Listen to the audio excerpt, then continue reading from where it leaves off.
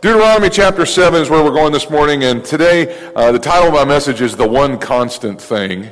And I just was in preparation, was thinking about the way things are in the world today. And, you know, all you got to do is, I say it all the time, you just flip on the channels.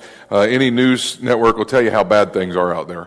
And that's why it's so important for us to be in services like this, because yeah, we admit that things aren't that great out there, but see, we have the answer to where things need to be. Amen? We have the answer to make things better. And one of the things I was thinking about is there's just so many reasons to not trust somebody these days. And I already hear people laughing because you all know what I'm talking about. I mean, it's just so many reasons. I mean, we can start at the top and talk about politicians, you know, not keeping promises they made when they got elected, or you know, hiding stuff in bills they're trying to pass, or whatever. And then you read about the Craigslist scams and people selling stuff on eBay or online, and they're getting there and bad things are happening, or you see shows, where they talk about meet and greets on people meeting online, and they go and meet somewhere, and they turn out to be I think it's called catfishing, where they go and they put up this image of themselves, and then they get there and they're like Quasimodo, and they're not anything like they're not anything like they've portrayed themselves to be. And I'll just tell you, you hear that over and over and over again, and it really starts to, for lack of a better term, it really starts to pervert our trust. It twists our trust. And if we keep hearing about those things over and over and over again, it'll get to the point where we don't trust anybody. And, I know that every time I'm going to Jacksonville this week for a church planting conference, and I booked my hotel, and then I had to call and make sure that I had it got booked right. I was just like, I want to make sure that I got this room, and I want to make, because how many of you ever booked a hotel and you get there and it's not what they told you it was going to be? You know what I mean? And that's the kind of conditioning that we have been put into the world today. But today, I want to say to you, there is one constant pillar in our lives that we can always trust in. And that is the character and person of God. Even though things are pointing us, the world is pointing us to be so cautious, to be so paranoid, and I believe in being cautious and using wisdom. But listen, we need to not let that creep into our hearts to where we get to the point that we don't even trust God. All right? There is one constant thing, and that is the Lord Himself. In Deuteronomy chapter 7, verse number 9 says, "Know therefore that the Lord your God is God, the faithful God who keeps covenant and steadfast love with those who love Him and keep His commandments to 1,000 generations." I want to say to you this morning this: God will never let us down. Come on, that should have got a better amen than that. God will never let us down. God will never give up on us. God will never be the source of bad things coming into our lives. Come on, that should make somebody happy. Amen. All right? He is constantly faithful. And faithfulness can be defined as this: a consistent reputation. Listen, God has a reputation today to always honor His word. He has a reputation of never failing, and He's got a reputation of always being on time. Amen? Amen. Faithfulness can go either good or bad. You got some people that are just faithful to mess things up. And then you have some people that are just faithful, like God's faithful, and just there when you need them. And are doing things for you. Okay, listen, you may have been burned in business. You may be burned at your job. You may have been burned in your finances, burned in relationships, and you don't trust anyone anymore. But I want to encourage you today that God is faithful. He'll never turn you away, never bring bad things into your life. He will not destroy us. He will not of us. God is always going to protect us, promote us. Come on, always meet your needs, and always be there for you. Amen? He is faithful. He is the one constant thing. I want to say this as we start this. If He wasn't faithful, hear about anything good that God's done. If he wasn't faithful, we'd never hear anything good that he's done. All right? So the first thing I want to make sure that you understand today is God is faithful to do what his word said he would do. Faith begins where the will of God is known. Now that quote, I contribute that to one of my mentors, Kenneth Hagin, said, faith begins where the will of God is known. And that's a really good statement, but then you see people go, that's great, but how can I know what the will of God is? You know, I don't really read God's mind. I don't pretend to know everything that God's thinking. So how can I know? It's very simple. If we can find a promise in the Bible, then we can rest assured that God wants to make it a reality in our life. Come on now. That should have got a better amen too, all right? All right. If we can find a promise in the Bible, we can rest assured knowing that God wants to make it a reality in our life. That it doesn't have to just be written words on a page anymore. That it be something we can go and put our hands on. It can actually be something that we can go and bring into our reality and actually hold or ride in it or live on somebody. If it's a promise in the Bible, we can expect to see it in our lives. All right? Unless the things that we want line up with the Word of God, then God is not obligated to be faithful. This is why David was able to say, the Lord is my shepherd and I shall not want. Why? Because he was wanting the same things God wanted and he was seeing those things in his life. I mean, think about it. You know, God chose David to be king. Now, some people are like, well, yeah, that would be awesome. I mean, if God chose me to be king, of course I would want to be king. And I used to think that way too, until I became a senior pastor. And then I think, I can't even imagine the responsibility of running a whole country. I don't know what that would be like. I don't know that I would want to do that. But something about David's desires became God's desires, and look what happened. Everything David started to do became exactly what God said he was going to do.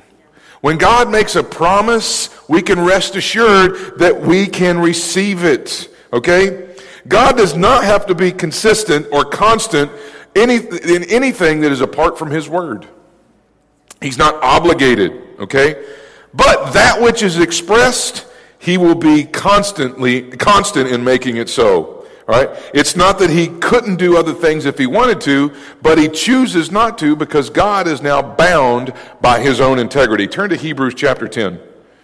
Now, I had an argument one time with a lady at the church we came from, and I said, you know, God can't just do anything he wants to do. And she looked at me real funny and she was like, what do you mean God can't do anything he wants to do? And I'm like, well, I'm not saying he's not able. Sure, if God wanted to, we could all just be a greasy spot in the universe somewhere, you know, just blow it all up. But you know what? He said he would never destroy the earth like he did with Noah again. So guess what? I'm not really worried about him destroying the earth. Why? Because he said he wouldn't. Now, that doesn't mean God doesn't lack the ability to do that. How many of you know if he chose to, and we'd all just be forgotten about? But God is bound by his own integrity to follow through with what he said he would do. Okay? In Hebrews chapter 10, verse number 23, it says this, "Let us hold fast the confession of our faith without wavering, for he who promised is faithful." If God's word says it, his words have the power, and God's power is what backs up his promises. I like to say it this way. His word has got a AAA credit rating. Now, y'all understand how that works, right? Your credit reports, I just pulled this off the internet just to kind of layman's terms exactly how the credit reports work. But your credit report contains a history of how you've paid your bills, how much open credit you have, and anything else that would affect your credit worthiness. Your credit score boils down all of that information into a rate. Using the credit score, lenders can predict with accuracy how likely the borrower is to repay a loan and make payments on time. It's how electronics and department stores can offer instant credit. Okay? Now this is pretty awesome when you read this, because it's like, if they can predict with some accuracy just based on their credit rating. Man, why are we having a hard time trusting God? Because if we go back and check the history, come on somebody needs to get a hold of this morning. If you just go back and check the history, I don't think there was ever a time where he didn't come through when he said he was going to come through. There's nowhere in the Bible, there's no story that we all read and growing up in Sunday school. There was never a time where he was like, hey, Noah, if you build an ark, I'm going to make it rain. And it's like Noah built this ark, and then for 300 years it just sat there dry. No, it rained. It's not like he went to David and said, hey, David, I want to make you king. And then David died still waiting to be king. No, David became king. He didn't just tell Abraham, come on somebody, he didn't just say, Abraham, you're going to be the father of many nations, and he died childless. No, Abraham became the father of many nations. Why? Because the history shows God's credit rating. And if he says it, we can know that it's for us right now. Matthew chapter 24, verse number 35 says, heaven and earth will pass away, but come on somebody, my words will never pass away. His word is the constant expression of what he wants. And if you believe it, you'll be able to see it. Let's go over to Mark chapter 16. Now this is the Great Commission. Everyone knows this story. I mean, if you grew up anywhere close to a church, you heard this scripture. All right? Jesus is telling the guys what they're going to do. Mark chapter 16, verse number 15, this is the Great Commission. Jesus says, go into all the world and preach the gospel to every creature. He that believes and is baptized shall be saved, but he that believes not shall be damned. And these signs shall follow them that believe. In my name they'll cast out devils, they'll speak with new tongues, they'll take up serpents, and if they drink any deadly thing, it shall not hurt them. They shall lay hands on the sick, and they shall recover. Now this is Jesus actually telling these guys, this is what your job description is. Anybody at work get those job descriptions when you first started? You know, what your boss expects of you and that kind of thing. This is Jesus giving these guys their job description. Now those guys go out and they take the job description and they go and they start doing it. In verse 19 it says this, so then after the Lord had spoken to them, he was received up into heaven and sat down at the right hand of God. Now check this out. It doesn't end there. It says, and they went out and preached everywhere, the Lord working with them. Now check this out, the next part, confirming, what's that next word there? The word through the accompanying signs. Now, they didn't just go out and hope. They didn't just, I mean, could you imagine the 12 apostles going out and they're like, well, okay, let me get up the nerve. All right, you need to be saved. I think. When they went out, they spoke with boldness, and what was happening? Thousands of people at a time would get saved. Why? Because God was confirming what he said he would do through them. Everybody they prayed for, I mean, you talk about amazing stuff happen. Peter's shadow healed people. I mean, he's just, why? Because this is what God said would happen. And when he says it, he is now obligated to do what his word says he would do. All right? Why did they happen? Because God gave his word. All right? People go and give their word all the time and recount it. You know, I remember I sold a Suburban one time on eBay. A red Suburban. I was really happy with it. I loved it. It was the only car I've ever owned that wasn't black. I've owned black cars from the time I could drive all the way up to now. And I even make my wife drive a black car. And so I had this red Suburban. My dad owned a car lot. We went to the auction. I found this Suburban, and I was really wanting a Suburban. And this was the only one coming through, and so we got it. And we bought it, and I loved it, but I just could not get over the fact that it was red. I felt like a fireman. I mean, I just wanted to just jump out and run somewhere with an axe and a hat on, you know. I just felt awkward.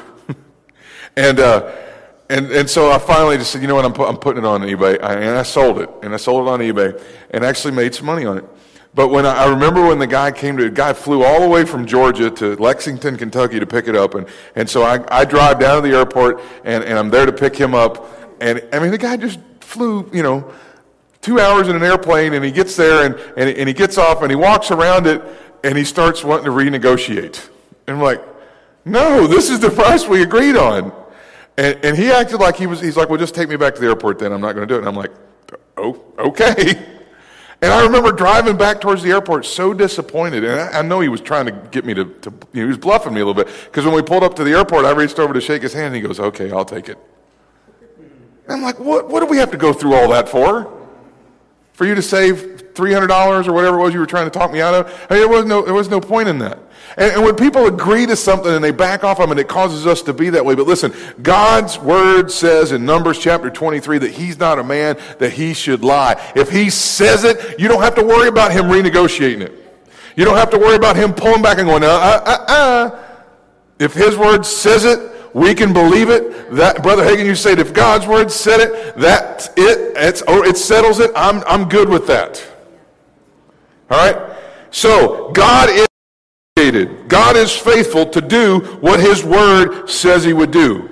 Second thing I want to say to you today is this. He is faithful in spite of your doubts. 2 Timothy chapter number 2. 2 Timothy chapter number 2. This is one of my favorite books of the Bible because he's writing to a young pastor, and I still consider myself young. Nobody laughed at that. Great. Either that or you all just shaking your head going, poor fellow, thinks he's young. 2 Timothy chapter 2. As long as Clairol makes nice and easy hair dye, I will be young forever. Come on, somebody. All right. 2 Timothy chapter 2, verse number 11 says this. This is a faithful saying, for if we died with him, we shall also live with him. If we endure, we shall also reign with him. If we deny him, he will also deny us. Check this out. If we are faithless, he remains faithful. And then it says he cannot deny himself. How many of you would be honest enough to say that your faith is fickle? I'll raise both hands. Our faith it's fickle. But I want to say this, and this should make you feel good. Our faith doesn't dictate who God is. Doesn't matter if you got up today and you didn't really feel it. You know what I'm talking about? When you go to pray and you feel like God's 10,000 miles away or 1,000,000 miles away, you go and you pray and your prayer hits the ceiling and comes back and smacks you in the face. Anybody ever felt that? I see a few people shaking heads, yeah. I mean, you know what? That feeling doesn't dictate God's character. God is faithful to who he is, regardless if we believe him or not. Even though we have our ups and downs, our faith doesn't change God. It's not our faith that causes God to be who he is. God is who he is because he chooses to be. There's nothing that we can do to change God. You know, I've heard people say, well, I just need to pray hard enough and man, I mean, hopefully we'll change God's mind. You ain't going to change God's mind. God's mind's already for you. God is already... Listen, y'all know he was good before he ever created anything? I mean, floating around in there wherever he was before the great unknown out there, I mean, he was still a good God. He was still a faithful God. He was still a God who could heal. He was still a God if he didn't have anybody to heal. He was still a God that could deliver, even though he didn't have anybody to deliver. He was still a God who could touch somebody and change them, even though there wasn't nobody to touch. Why? Because that's who he is. There is nothing that we can do to change God. Malachi chapter 3, verse 6 says, I am the Lord, and I change not. 1 Corinthians chapter 1, verse 20 says, for all the promises in him are yes, and in him amen, to the glory of God through us. You know, it's just who God is. It's just who God is. God is just good. And sometimes we make the mistake of thinking that God thinks like us. Now listen, I know everybody in here is who you are because of experiences you've had. People that you've met. Places that you've gone. And I'm sure if we had the time, we could go around this room and let everybody in here tell a story about, some memorable thing in your life that still affects you today. We could all tell it. I tell one that I say quite often, and those of you who are regular here, you know me well enough by now that, I'm forward. I'm not a bit shy.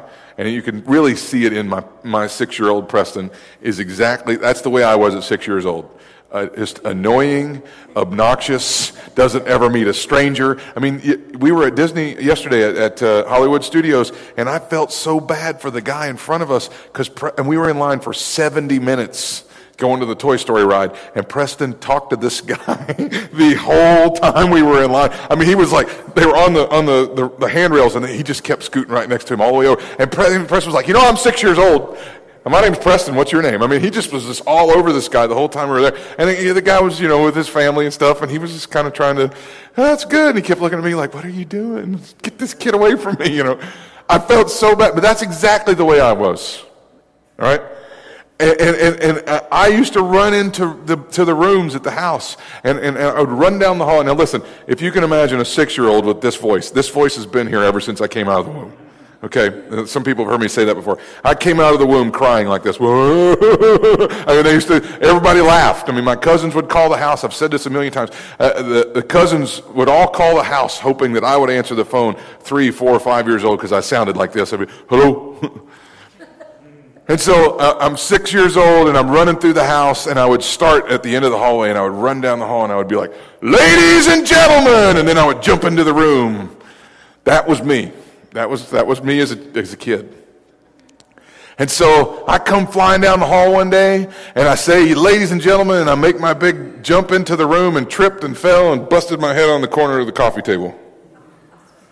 Now, I will tell you right now, to this day, do not just jump into rooms anymore. That shaped part of who I am. Okay, I'm very cautious. I always look behind doors before I go in. Unless my hands are full and I just can't help it, I don't just throw doors open anymore. I mean, that affected me, and it's affected me for the rest of my life. Our experiences shape who we are. I can tell you stories about, when Jody and I were dating. I was expecting Jody to break up with me. Why? Because the last girlfriend that I had before her broke up with me. It completely changed me. I used to be one of those guys who'd be like, I didn't have 4 or 5 girlfriends. I just didn't really go with anybody. I just kind of just went out with a bunch of people. I'd go out with this girl, go to the next day, go to the movies with some other girl, and it wasn't like weird. It wasn't like, again, some of your all's past experiences are making that weird right there. But it was just kind of, just date around. And so then I got serious, and this girl broke my heart. I mean, in a million little pieces. Stomped it, broke it, just like that. And it was just like, oh, what happened there? And I was expecting Jody to break up with me at any moment. Like I just knew it was going to happen. Because I got shaped by an experience. Listen, God hasn't been shaped by experiences. God shaped all of us and shaped those experiences and shaped the world that we live in. He is the one that actually shapes the world that we live in with his hands.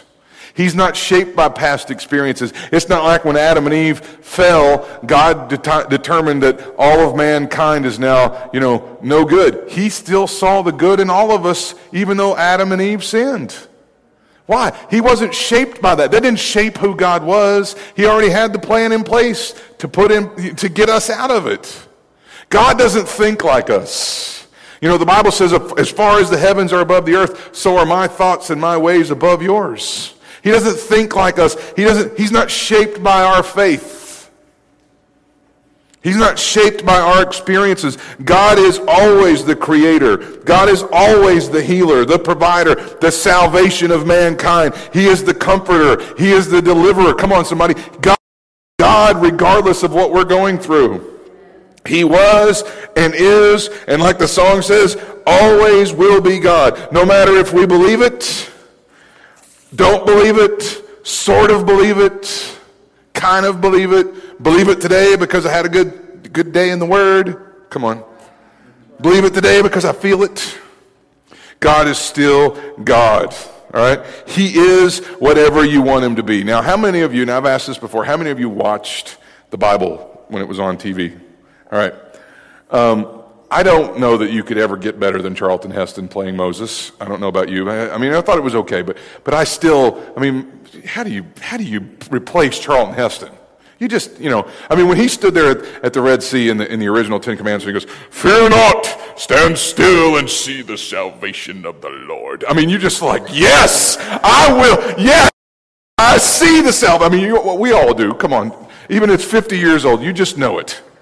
Okay, that was Moses. This guy did okay. All right? This guy, he was all right. But, I thought it was so cool because when they showed the burning fiery bush moment, and he's standing there, and he goes, okay, God, I'll go. Who do I tell him sent me? And God's words, we all know this story. God's words, so you tell him I am sent you. And I used to think, whoa, that's like slamming the door. There's no way you're going to doubt that. I am? Okay, I'm going. You're it. I'm going. And then I heard this in Hebrews chapter 11, verse number 6. But without faith, it is impossible to please him. For he that comes to God must believe. Now check out these next two words. Must believe that he is. And that he is a rewarder of them that diligently seek him. Now, I was raised my whole life in church, the Pentecostal church I grew up in. I was raised to believe that this verse meant he that comes to God must believe that God exists. Did anybody else ever get taught that? That's what I was taught. If you're going to come to God, you got to first believe that he exists. That's the way I was taught. And then we all got excited about he is the rewarder of those who diligently seek him. I was like, oh yes, he's a rewarder. Praise God. All right. But if you go and look up that word, those words he is in the Greek, it doesn't mean exist. Because believing he exists has absolutely nothing to do with it. You're not going to come to God if you don't believe he exists. That's going to happen. It has absolutely nothing to do with it. In fact, the Bible tells us that the demons in hell and the devils all believe that he exists. It has nothing to do with that. Why? Our faith doesn't shape who he is. Okay? He is already God. All right? Now, what does that mean then? Those are the exact same words as what he said to Moses. I am. Well, what does that mean? Well, basically, what to Moses? Moses threw down the rod and turned to a snake. Put his hand in his pocket and pulled it out, had leprosy on it. Put it back in, come back out. It's normal. He picks up the snake and turns back into a rod. When he got to Egypt and he says all that, what was God at that moment? God was, I am whatever, come on, you need me to be at the time that you need it. This is what the Hebrews writer is saying. He that comes to God must believe that he is. He is what? Whatever, come on, you need. It doesn't matter if you believe it or not. He is the God that heals. He is the God that delivers. He is the God that promotes. He is the God that protects. He is the God that reaches into the bad situations, come on, and pulls out the good. He is the one that's going to save your family. He is the one that's going to give you favor. He is what you're looking for. I am whatever you need. Everything we are or whatever came out of him. Colossians chapter 1 verse 16, I'm going to close with this. For in him all things were created, things in heaven and on earth, visible and invisible, whether thrones or powers or rulers or authorities, all things have been created through him and for him. That's how he can be everything you need him to be. He is, regardless of your feelings, what you're needing today. This is who he is. And he was that before he ever created any of us. Your lack of faith or your full-blown amount of faith doesn't dictate or change God. He is the God that sets us free. He is the God that died for your salvation. He is the God that sent the Holy Spirit to comfort us. He is the God who gives us his healing power. He is the God that does the good things that we need in our life. And he always says yes. Amen. Father, thank you for our time together today.